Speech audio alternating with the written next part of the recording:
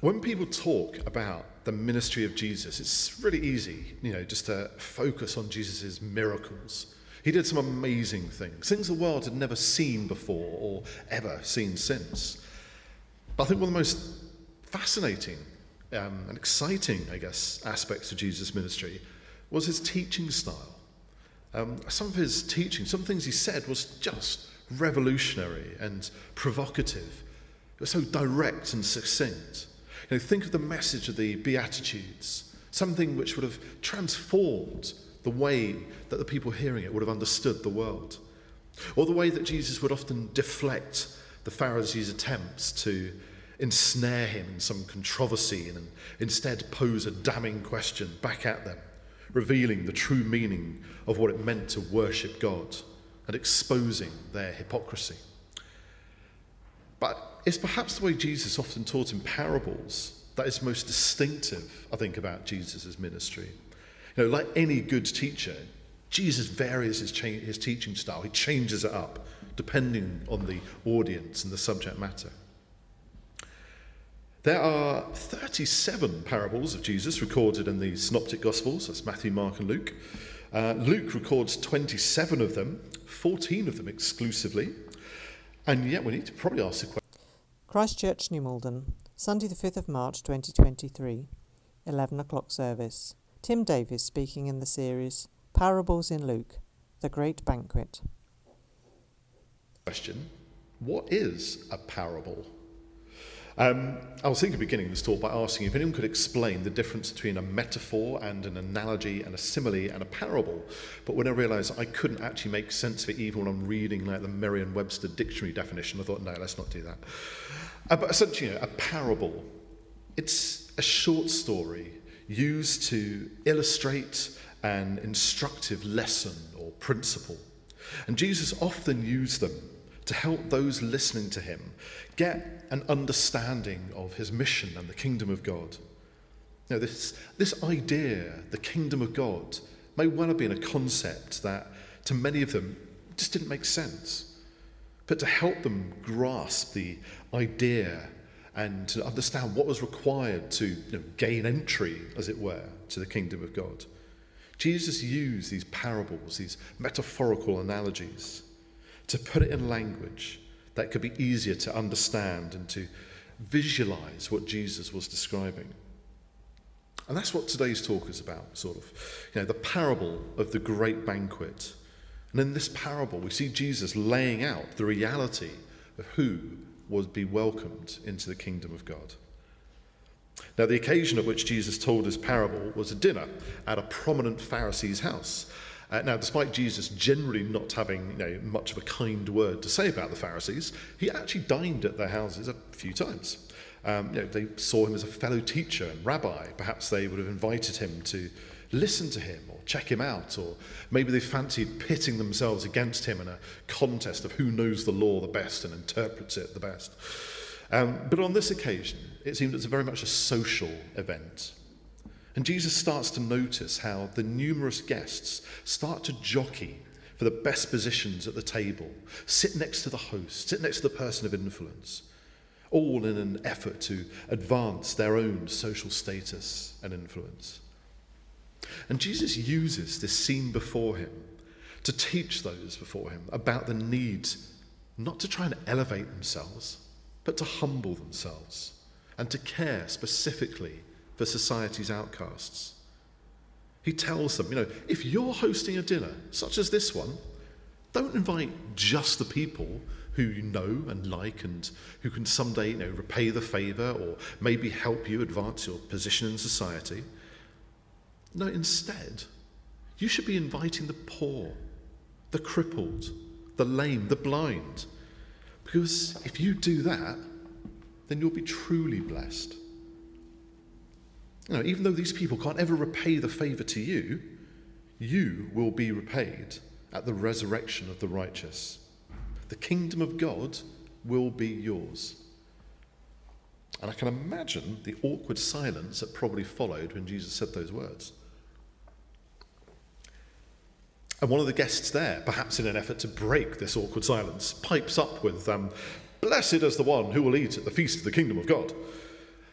Now, it's not explicitly stated why he says those words, but I think he may have done it to try and rapidly move on from this uncomfortable lesson that Jesus had just delivered. He may have been thinking to himself, like, none of us here, literally none of us are actually going to host a dinner party for a bunch of lame beggars, are we? No. Killed the vibe big time, Jesus. We need to get the energy going up, don't we? So I think he tries to make everyone feel happy again. Blessed is the one who will eat at the feast of the kingdom of God. Blessed are us, God's chosen ones. We're the ones going to sit at the kingdom of God in his feast. We're truly blessed. Cheers. Let's get this party started. Now, way to go in missing the point. So Jesus tells a more challenging parable. Chapters 14 to 19 in Luke contain a whole series of events and teaching to Jesus where we can see God redefining the understanding of who his people were. Since those who are confident that they were automatically in God's kingdom will not in fact be part of it unless they respond to the message of Jesus and the gospel. Jesus tells this parable in response to the man's comment about those who will eat and be blessed at the feast of the kingdom of God. The speaker assumed that it was him and his esteemed friends and fellow diners there. But would they? Would they be? Jesus' point in this parable is that the guest list for the kingdom will look a little different from those that the dinner guests imagined.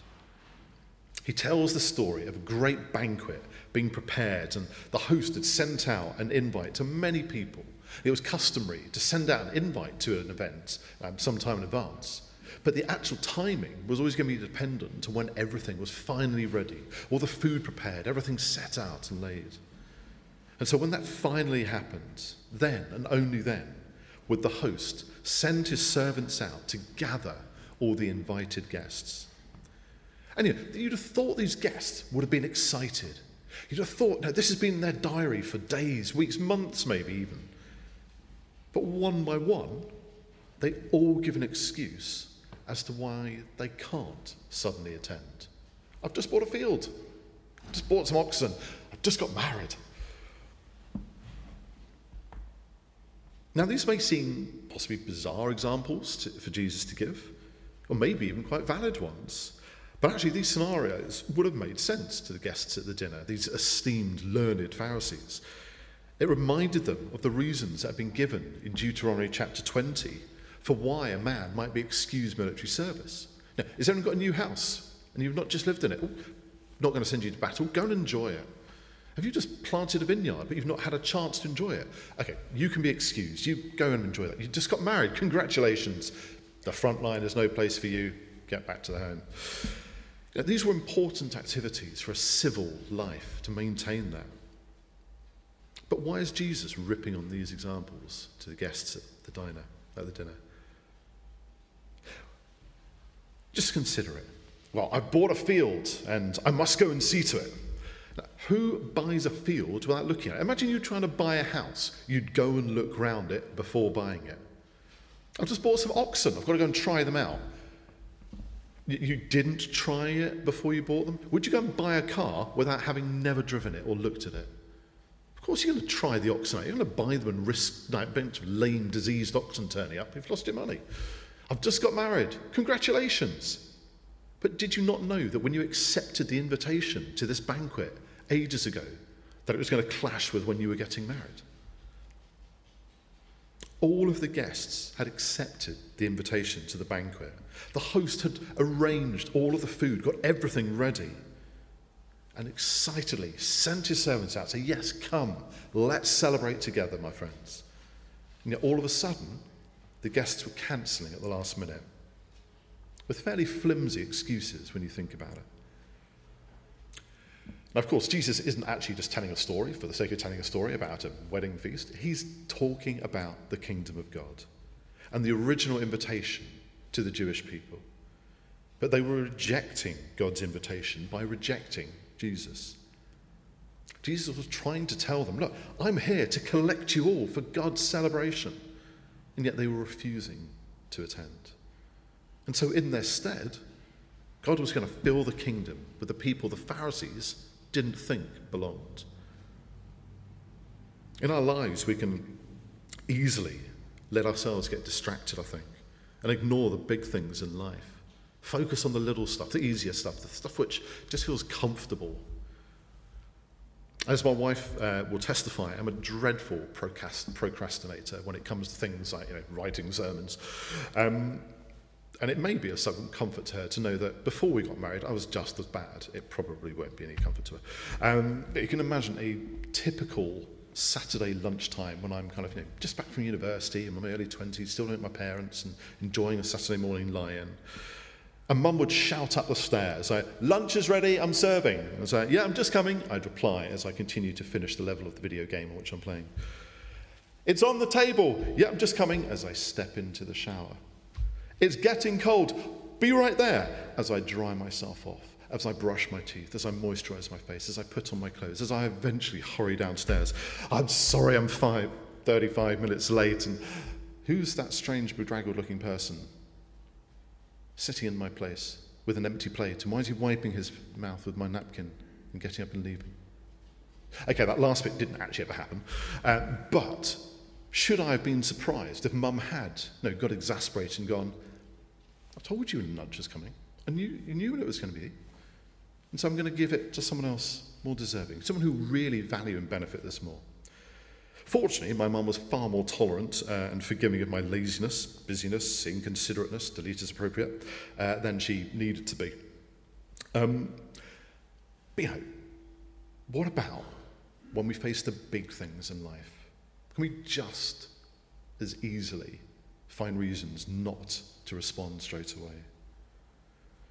To ignore it? Can we somehow try and justify our actions, saying, I'm just too busy now to think about it?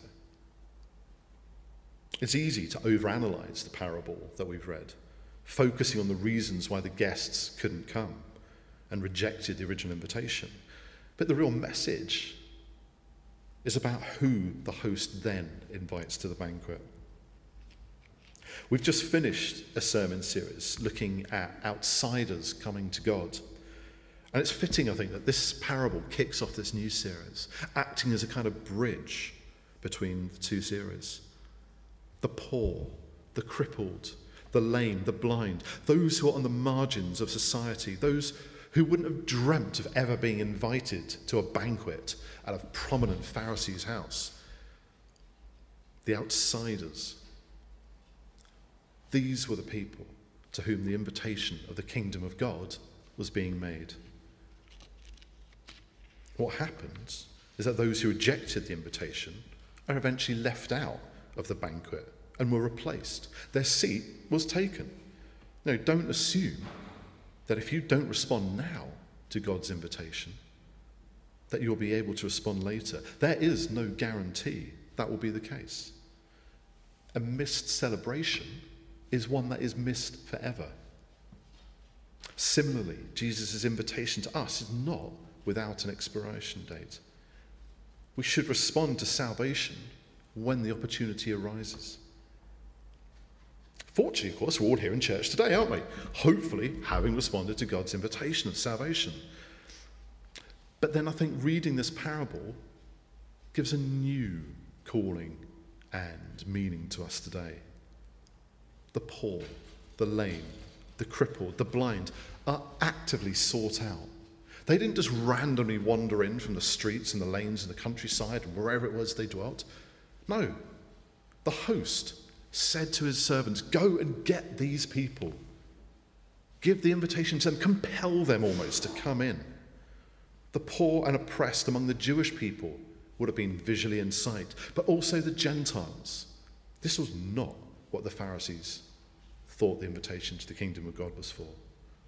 And we should see ourselves like the servants in the parable. We have a calling to bring a marvelous message of invitation and acceptance and forgiveness to all. We have got to take that role seriously and urge the invitation wherever we are. This is not a take it or leave it task. It's a mission of the host of God that we should fulfill. So sometimes do you feel if God is compelling you to do something, whether he is calling you to salvation or calling you to specific work, do you feel you can actually really reject that invitation? It's true to say, in the fairly feeble excuses when you think of it, of the original guests at the banquet, I can hear my own kind of responses to God over the course of my life. I'm too busy to deal with that now, God. I haven't got the time. I'll talk to my friend about you another time, even though tonight would have been perfect, but no, another time. Or, actually, God, I'm doing something really worthy, so that kind of balances it out. So I don't need to worry about this kind of bit which I think you're asking me to do, because this is cool, yeah? No. We may try and convince ourselves that what we are doing is noble or right or correct, but I'm afraid that any excuse is really just insulting to God, isn't it? We can sometimes get so focused on the little things, so thinking that, no, that's what we've got to sort out first of all. Too fearful of the big things in life, going, no, let's not do that now. Let's put that off to another time. Nothing can be that important that God's calling me to, surely. And maybe if I just sort out all the other little stuff, and then I'll have time to focus on it. But it doesn't always work that way. As we've been thinking of Jesus changing his teaching style, I thought it was time for good old-fashioned visual illustration. So here's life. And here are the big things in my life. And here are all the little things in my life. Can I fit them all into my life? How do I do that? Well, it's easy to just quickly look at the little things. So if I try and deal with all the little stuff, surely it's out the way, it's tidy, it's done. I can then focus on the big things in my life. And they'll all fit in, won't they? Just squeeze it. No, right. It doesn't quite work. Maybe I need to try again. Did my approach, focusing on the little things, not quite work? By the way, if anyone can tell me if this is a parable or an analogy or a metaphor that I'm doing, that'd be great. I'm just going to call it visual illustration. At the 9:30 service, someone on the sound desk, when they saw my sermon script, said, "Oh, visual illustration. We're going to talk about a vegan feast." And I said, "No, but there will be lentils." No, when we're trying to sort out our life, our loving, godly lives, it's the big things in life, the stuff which involves God, that he calls us to do, that we deal with first of all. They can sometimes feel scary. It can sometimes feel too much. But fortunately, God is not letting us do things on our own. He's there. We pray to him. We say, "God, help me." And so we deal with the big things. And when we've done that, we've committed them to God, we find that there is a much easier way to deal with the little things in life. And it all fits. I'm so glad that worked. Not one of those who were invited will get a taste of my banquet. There's no second chance, says God. No, we don't get to say, "Not today, God. No, I'll see if I can accept your invitation, your offer of something to me another day. Come on." No, we have already been given a second chance. The anonymous guest at the dinner, I think, actually says the most important thing in this whole passage. When he says, "Blessed is the man who will eat at the feast of the kingdom of God." How true that is. It's just not who he expected it to be. Will it include you? Will it include the people you know who've yet to receive God's invitation? During Lent, we often talk about this idea of journeying with Jesus as his ministry builds towards its climax in Jerusalem at Easter. And so in this month, as we spend the next few Sundays looking at a selection of Jesus' parables that he taught on his way to Jerusalem, let's journey with him. Let's explore why he told a certain parable. Let's try and examine the message that he was conveying in it. And let's consider what it means to us today.